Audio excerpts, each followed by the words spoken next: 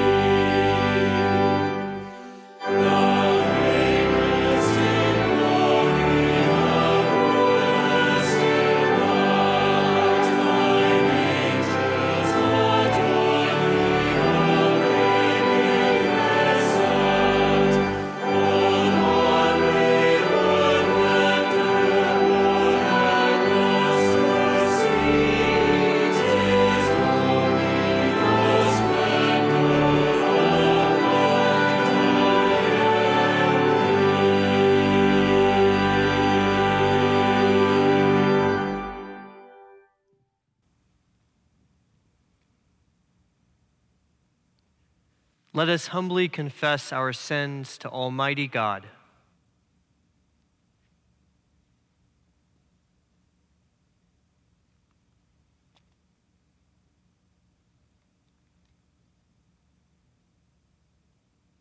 Most merciful God, we confess that we have sinned against you in thought, word, and deed, by what we have done and by what we have left undone.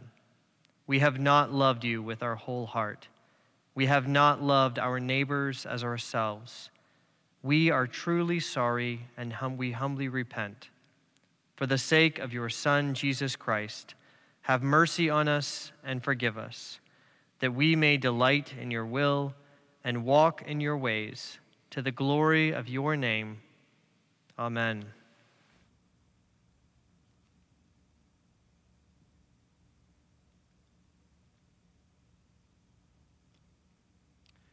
Almighty God, our heavenly Father, who in his great mercy has promised forgiveness of sins to all those who sincerely repent and with true faith turn to him, have mercy upon you, pardon and deliver you from all your sins, confirm and strengthen you in all goodness, and bring you to everlasting life.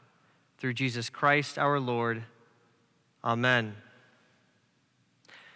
O Lord, open our lips, and our mouth shall proclaim your praise. O God, make speed to save us. O Lord, make haste to help us. Glory be to the Father, and to the Son, and to the Holy Spirit, as it was in the beginning, is now, and ever shall be, world without end. Amen. Praise the Lord. The Lord's name be praised.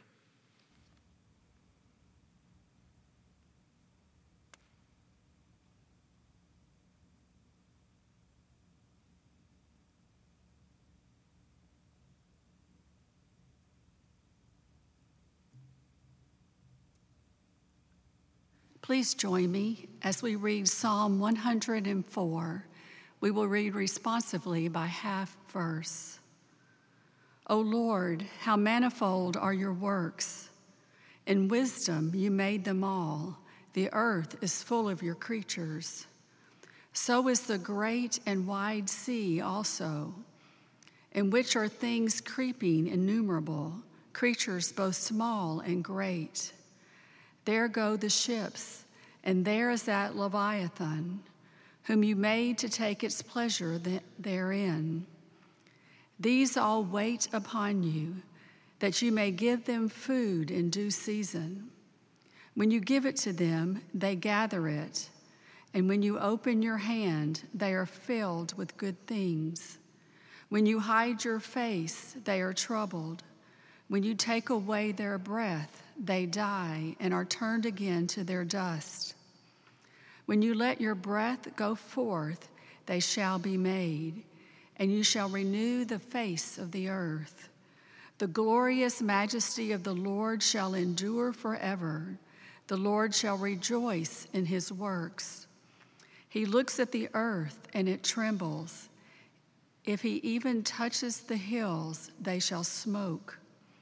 I will sing unto the Lord as long as I live.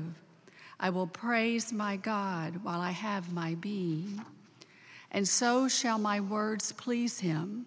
My joy shall be in the Lord. As for sinners, they shall perish from the earth, and the ungodly shall come to an end. Praise the Lord, O my soul. Praise the Lord. Glory be to the Father, and to the Son, and to the Holy Spirit, as it was in the beginning, is now, and ever shall be, world without end. Amen.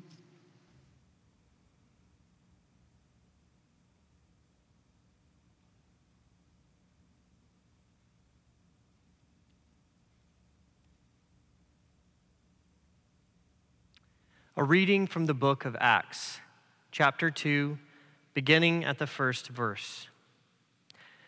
When the day of Pentecost arrived, they were all together in one place, and suddenly there came from heaven a sound like a mighty rushing wind, and it filled the entire house where they were sitting. And divided tongues as of fire appeared to them and rested on each one of them. And they were all filled with the Holy Spirit, and began to speak in other tongues as the Spirit gave them utterance. Now there were dwelling in Jerusalem Jews, devout men from every nation under heaven.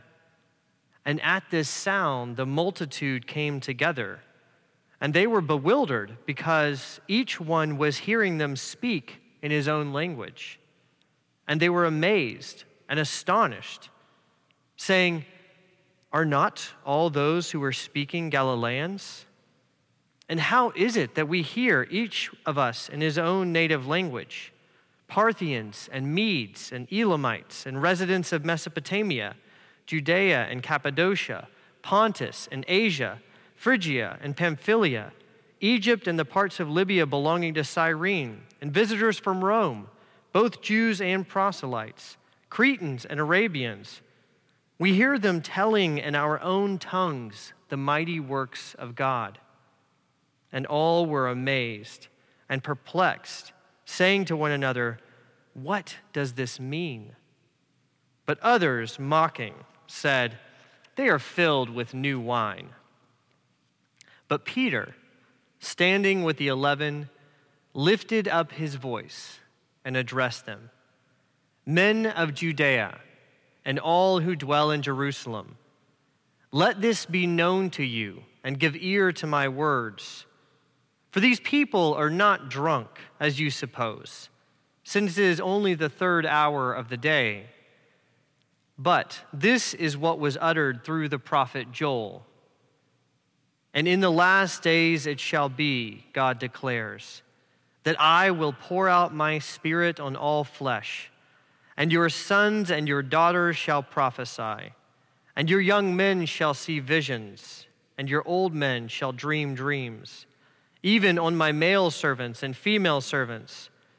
In those days I will pour out my Spirit, and they shall prophesy.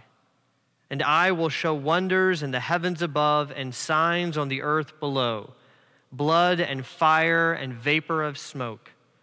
The sun shall be turned to darkness and the moon to blood before the day of the Lord comes, the great and magnificent day.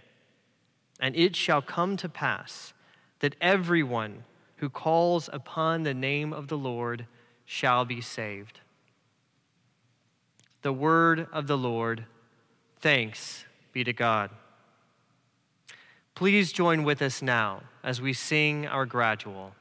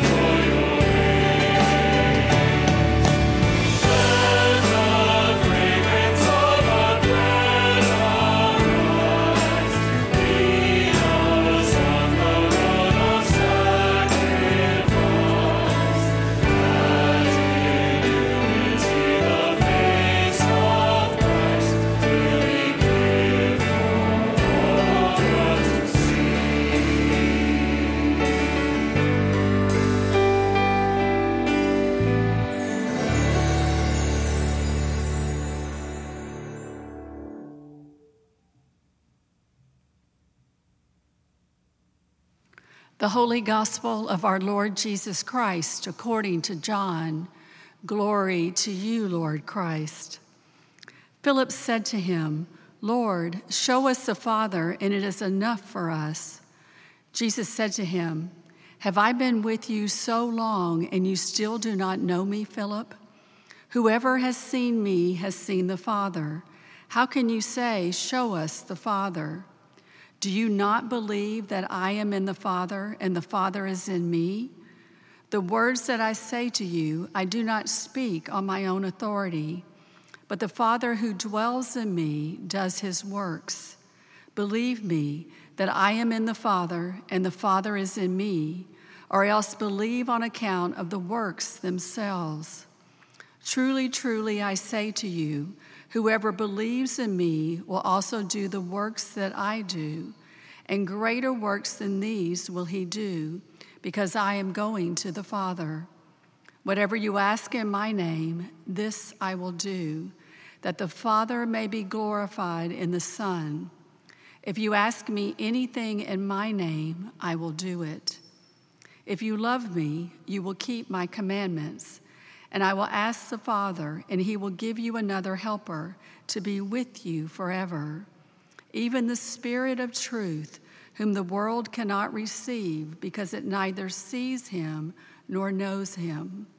You know him, for he dwells with you and will be in you. The gospel of the Lord. Praise to you, Lord Christ.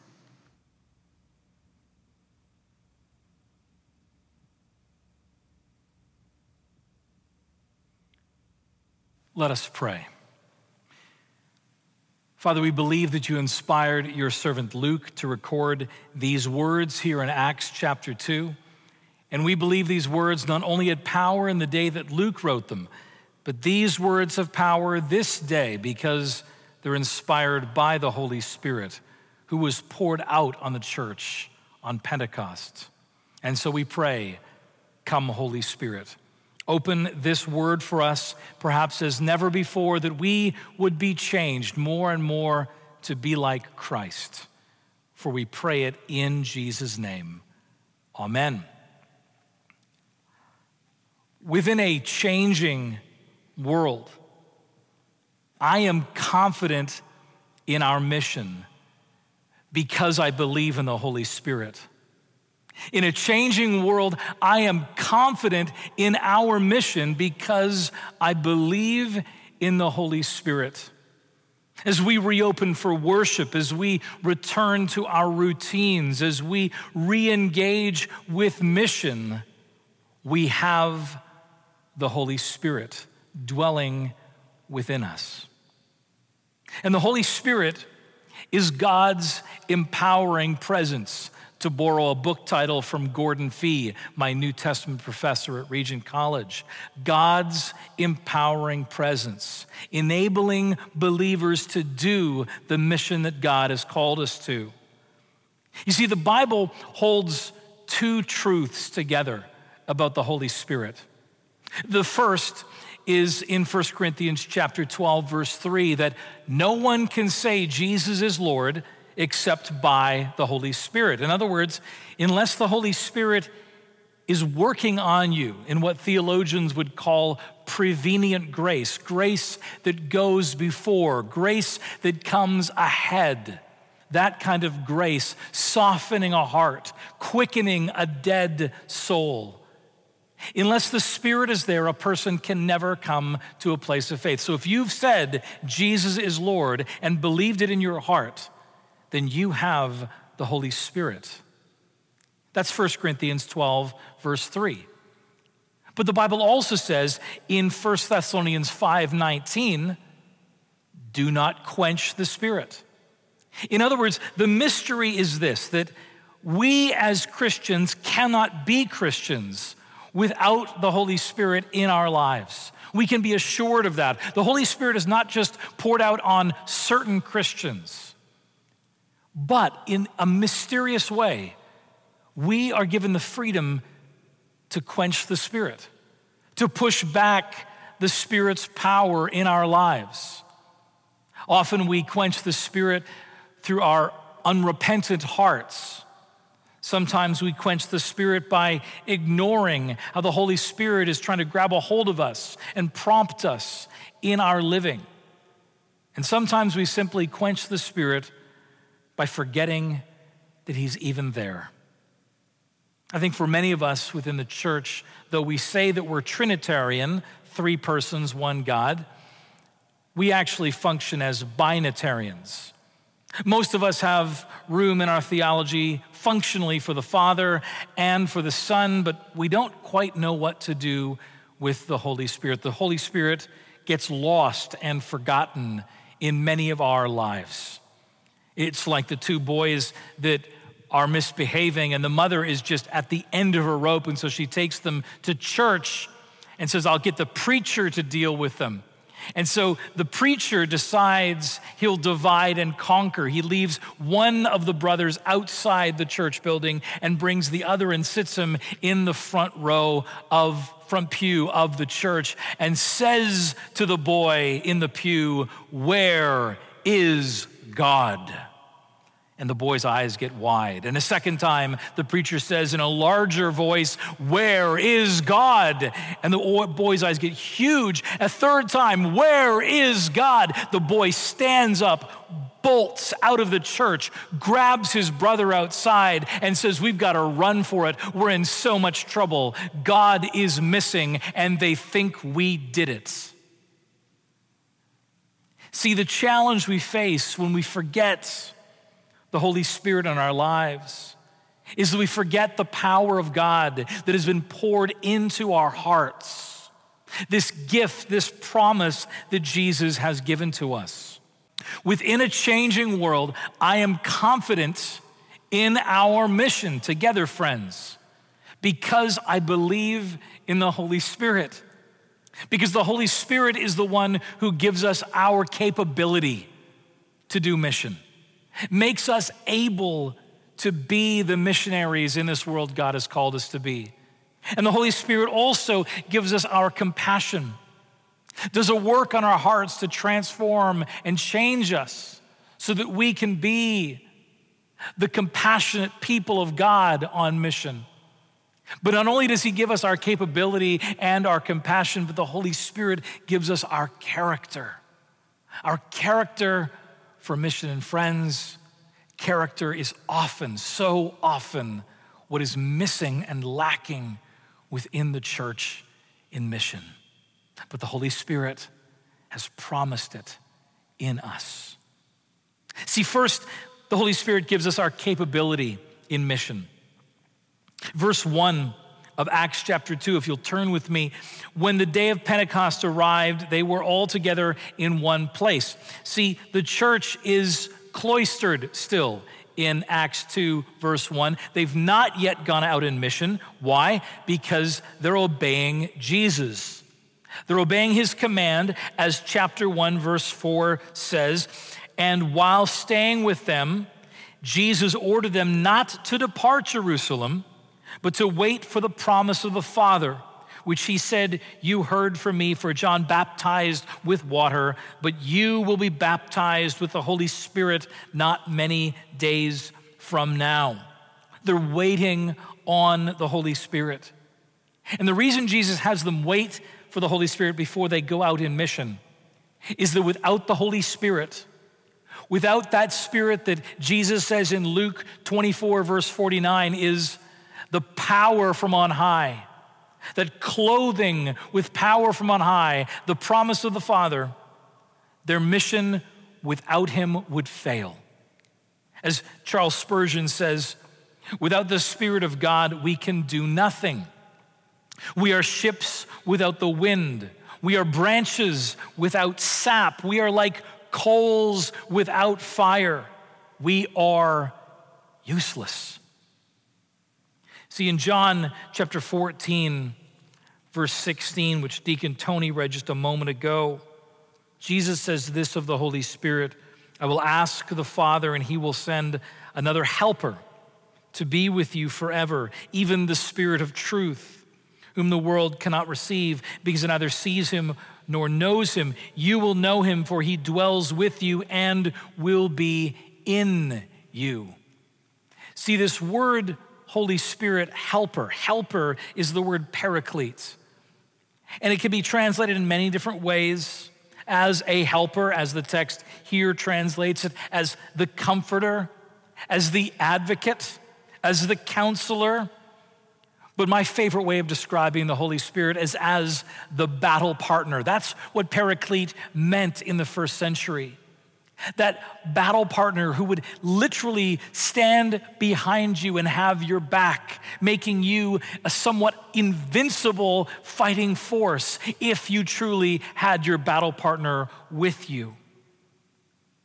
You see, the Holy Spirit in the Old Testament came upon prophets and priests and kings, came upon particular people at particular times and particular places for particular tasks to make them capable for the mission that God had given them.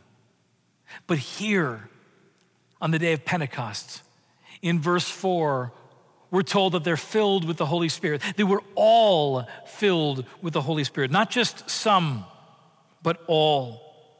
As Peter, explaining this phenomenon, quoting Joel chapter 2, says in verse 17, "In the last days it shall be, God declares, that I will pour out my Spirit on all flesh, and your sons and your daughters shall prophesy, and your young men shall see visions, and your old men shall dream dreams.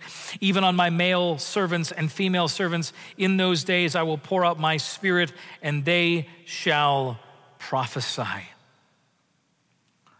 Capable, all believers, all Christians, made capable by the empowering presence of God because of the promise poured out on Pentecost. Isn't it an amazing thing when you see a person who you would regard as totally capable? I remember a number of years ago, when I was a senior in college, the great mime Marcel Marceau was coming to town to run a workshop. And the workshop was so popular, you had to audition to get in. So hundreds of actors throughout the city and hundreds of theater students auditioned, and just a handful of us got to spend the day with this world-renowned mime, Marcel Marceau. And as the day began, we came into that workshop space and we only had his students, Marcel Marceau's students, who had been training with him for years, and they were incredible to spend the first 2 hours with them doing exercises and learning how to move. But then, just before lunchtime, the old mime, 75 years old, walked into the room. And as he began teaching us, he exuded capability to his fingertips. You could see a man who had spent his entire career honing the gifts and skills that God has given him.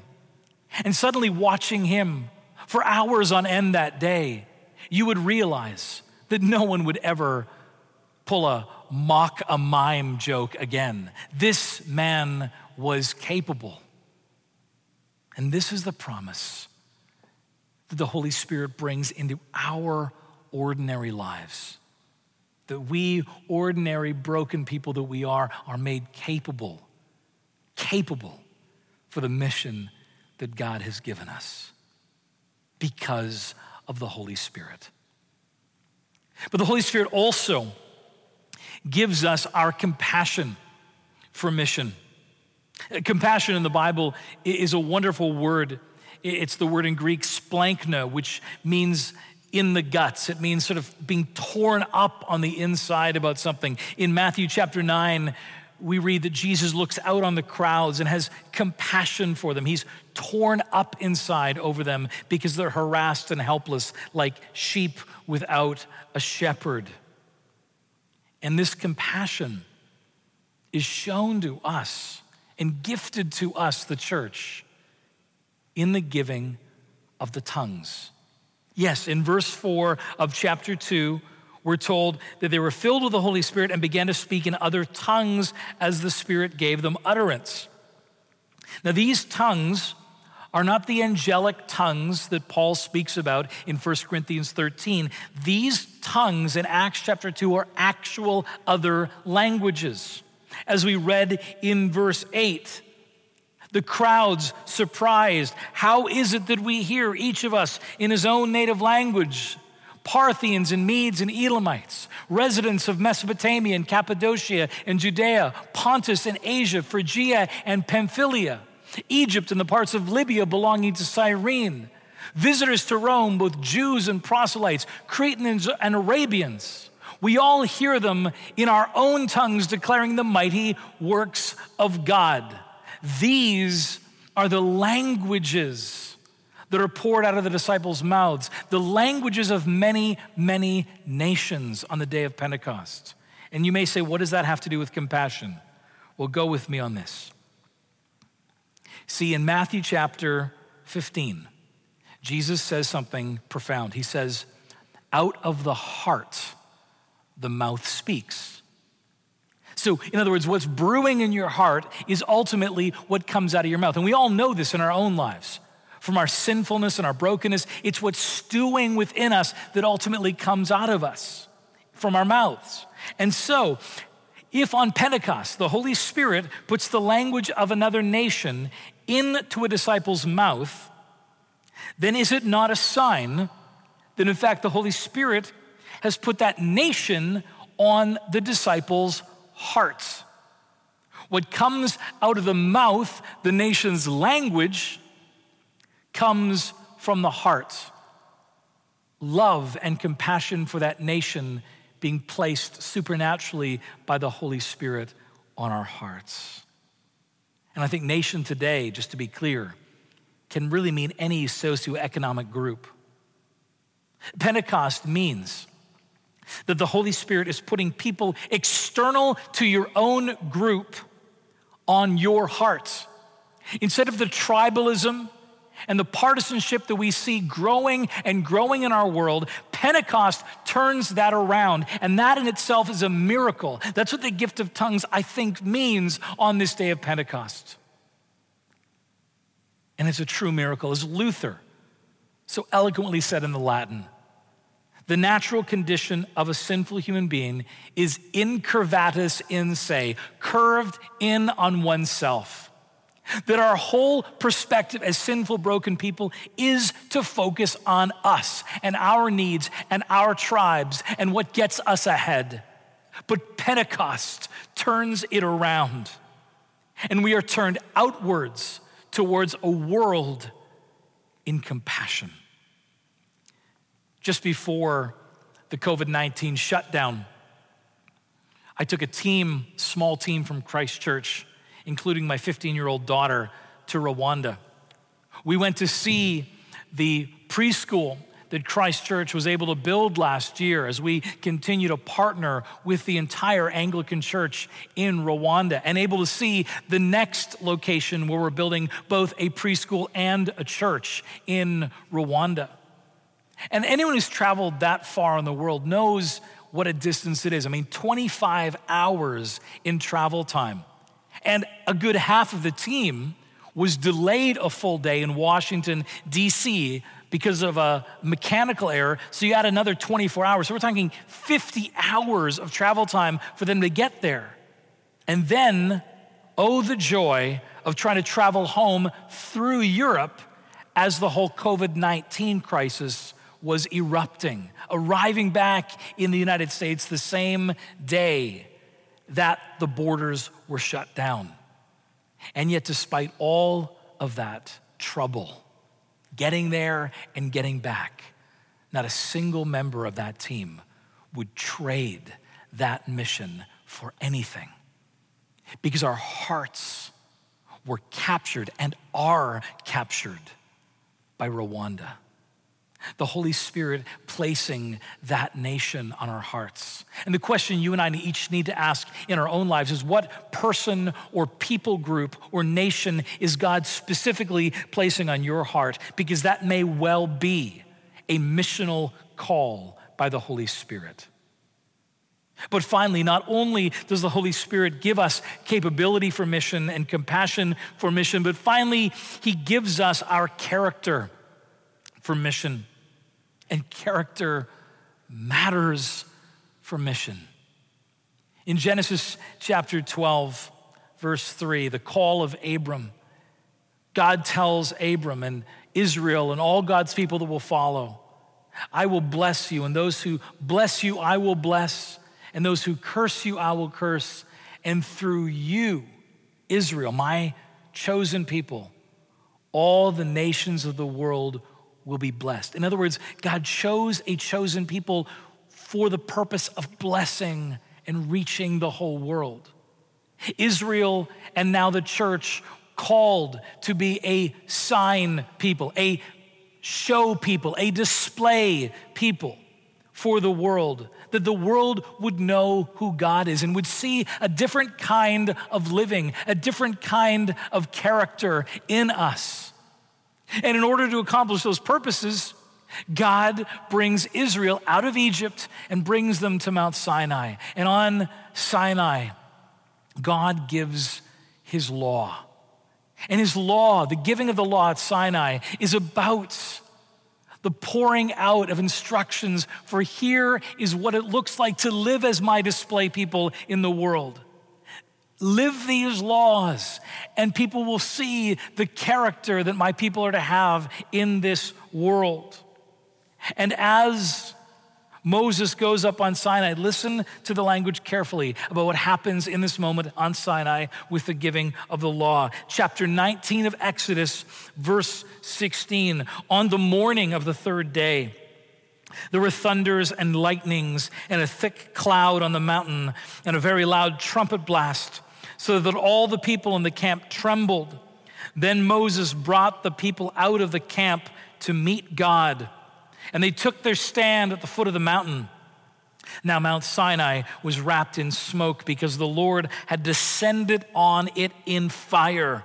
The smoke of it went up like the smoke of a kiln, and the whole mountain trembled greatly. And as the sound of the trumpet grew louder and louder, Moses spoke, and God answered him in the thunder. The thing we need to remember from the giving of the law on Sinai, that giving of the character, the instructions for what it means to be God's display people, is that moment was wrapped in noise and fire. Noise and fire wrapped up on Sinai. But the amazing thing, of course, is Moses comes down the mountain, and what does he find? He finds Israel worshiping the golden calf. And what does he do? What does Charlton Heston do with those 10 Commandments tablets?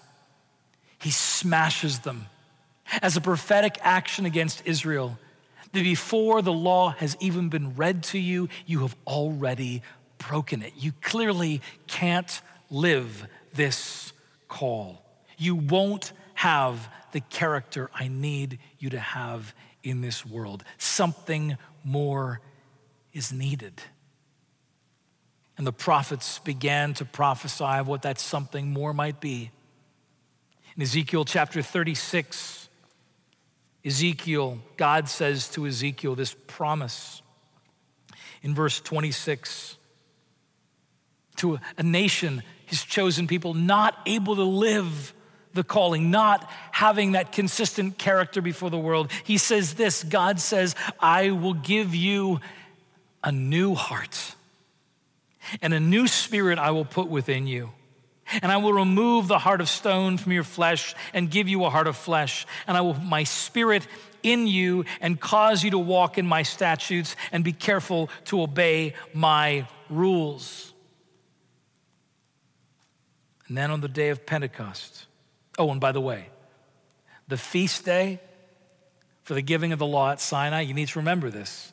The feast to celebrate that moment was called the Feast of Pentecost, the Feast of Weeks.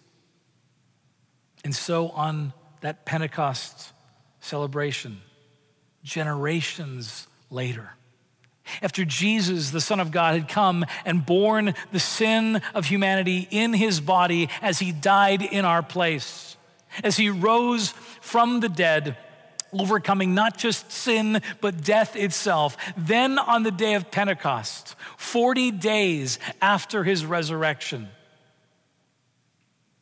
the disciples were together. They were called into mission. They too would need that same character that God had called his display people to have.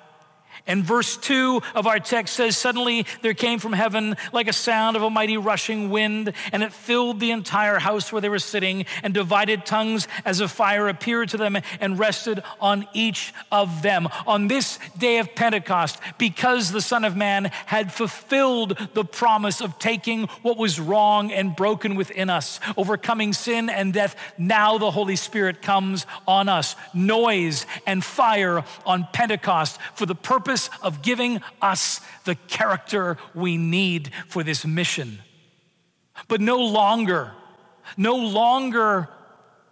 a law written on tablets of stone, but as Paul says, written on human hearts.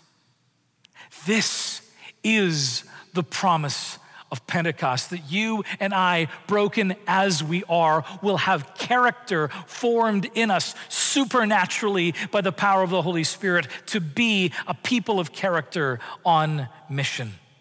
As John Owen writes so eloquently in the 17th century, he says of the Holy Spirit that he can make the dry, parched ground of my soul to become a pool, and my thirsty, barren heart as springs of water.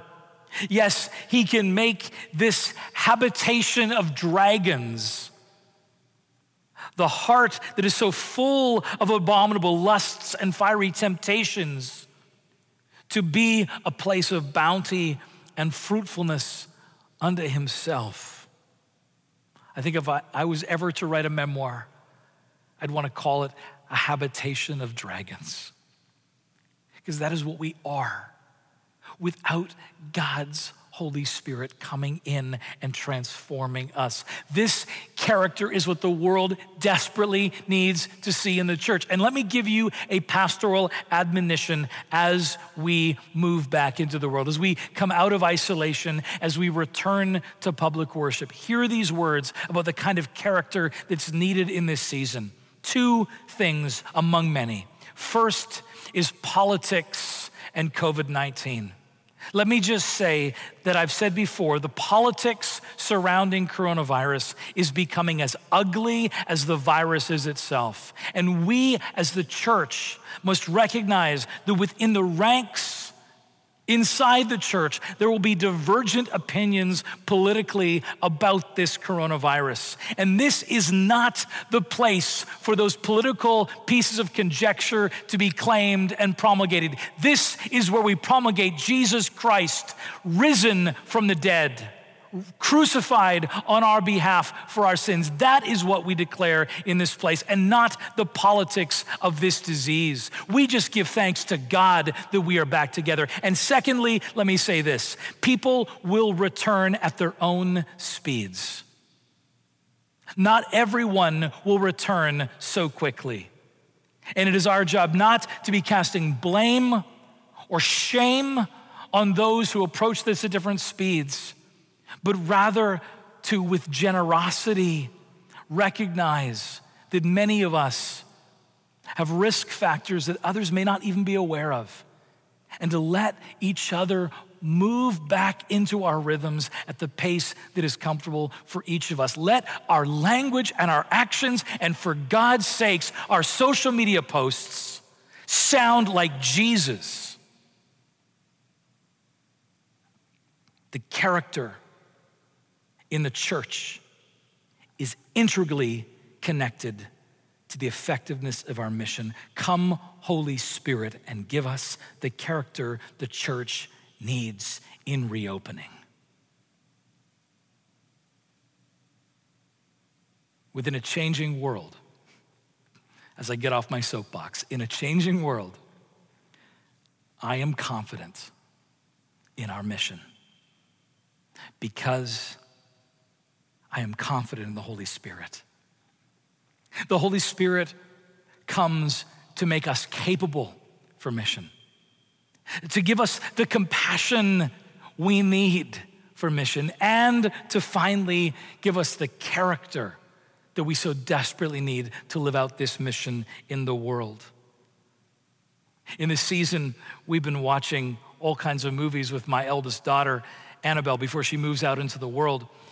And it's given us a time. It delayed her departure for her schooling in London. And so we've been watching movies together to make sure she catches all these key moments. And I'm not, commending any of these films I've referenced in various sermons. You've got to make your own decisions. But one of my favorite that I showed her is Shakespeare in Love. It's an amazing picture for those of you who love Shakespeare. And there's this moment at the end of Shakespeare, or near the beginning actually, of Shakespeare in Love, where one of the main characters describes the state and the challenge of what a theater company faces. And the way he puts it, he could be speaking about the church. And here's what Geoffrey Rush's character, Philip Henslow, says. He says, Mr. Fennyman, allow me to explain about the theater business. The natural condition is one of insurmountable obstacles on the road to imminent disaster. Strangely enough, it turns out well. How? I don't know. It's a mystery. And this mission we're on can feel just like that. Insurmountable obstacles on the road to imminent disaster, and yet strangely enough, it all works out well. It's a mystery. But the difference for the church is we know the name of he who is that mystery that makes it work out well. And his name is the Holy Spirit. Spirit of the living God, fall afresh on us. Spirit of the living God, fall afresh on us. Melt us, mold us, fill us, use us. Spirit of the living God, fall afresh on us.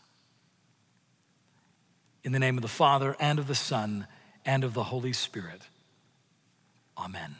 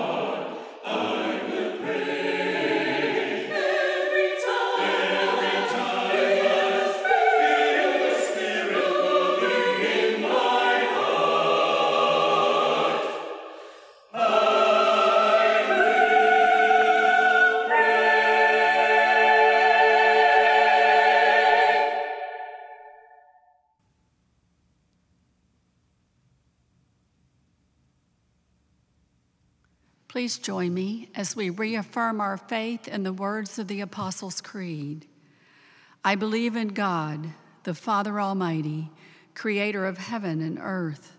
I believe in Jesus Christ, his only Son, our Lord. He was conceived by the Holy Spirit and born of the Virgin Mary. He suffered under Pontius Pilate, was crucified, died, and was buried. He descended to the dead. On the third day, he rose again. He ascended into heaven and is seated at the right hand of the Father. He will come again to judge the living and the dead.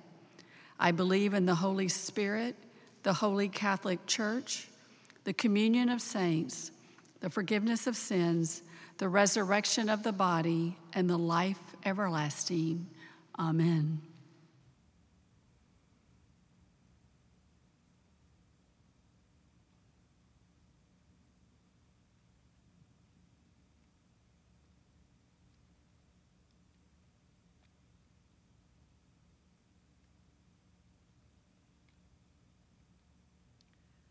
Lord, have mercy upon us. Christ, have mercy upon us. Lord, have mercy upon us. Our Father, who art in heaven, hallowed be thy name. Thy kingdom come, thy will be done, on earth as it is in heaven. Give us this day our daily bread, and forgive us our trespasses, as we forgive those who trespass against us. And lead us not into temptation, but deliver us from evil. For thine is the kingdom, and the power, and the glory, forever and ever. Amen. O Lord, show your mercy upon us, and grant us your salvation. O Lord, guide those who govern us, and lead us in the way of justice and truth. Clothe your ministers with righteousness, and let your people sing with joy. O Lord, save your people, and bless your inheritance. Give peace in our time, O Lord, and defend us by your mighty power. Let not the needy, O Lord, be forgotten, nor the hope of the poor be taken away. Create in us clean hearts, O God, and take not your Holy Spirit from us. A collect for times of social conflict or distress. Increase, O God, the spirit of neighborliness among us, that in peril we may uphold one another, in suffering tend to one another, and in homelessness, loneliness, or exile befriend one another. Grant us brave and enduring hearts, that we may strengthen one another until the disciplines and testing of these days are ended, and you again give peace in our time. Through Jesus Christ our Lord. Amen. The Collect of the Day. Almighty God, on this day, through the outpouring of the Holy Spirit, you revealed the way of eternal life to every race and nation. Pour out this gift anew, that by the preaching of the gospel your salvation may reach to the ends of the earth. Through Jesus Christ our Lord, who lives and reigns with you in the unity of the Holy Spirit, one God, forever and ever. Amen.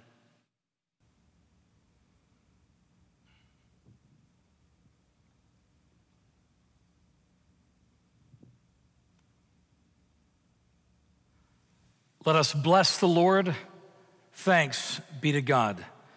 The grace of our Lord Jesus Christ and the love of God and the fellowship of the Holy Spirit be with us all evermore. Amen. I'm so glad you could join us on Pentecost Sunday for this online service of worship. And next week, we will, by God's grace, be reopening, and in his strength and in his wisdom. And for those who are not able to join us, we will still make available an online service.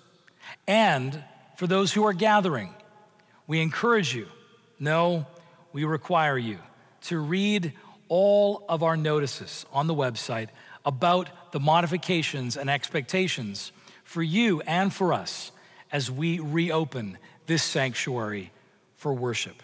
It will be a glorious day. It will be a homecoming. And we will do so with safety, with excellence, and a view always towards biblical faithfulness. Receive these words of benediction. The peace of God, which passes all understanding, guard your hearts and minds in the knowledge and love of God and of his Son, Jesus Christ our Lord. And the blessing of God Almighty, the Father, the Son, and the Holy Spirit be amongst you and remain with you always. Amen. Let us conclude with our closing hymn, singing together.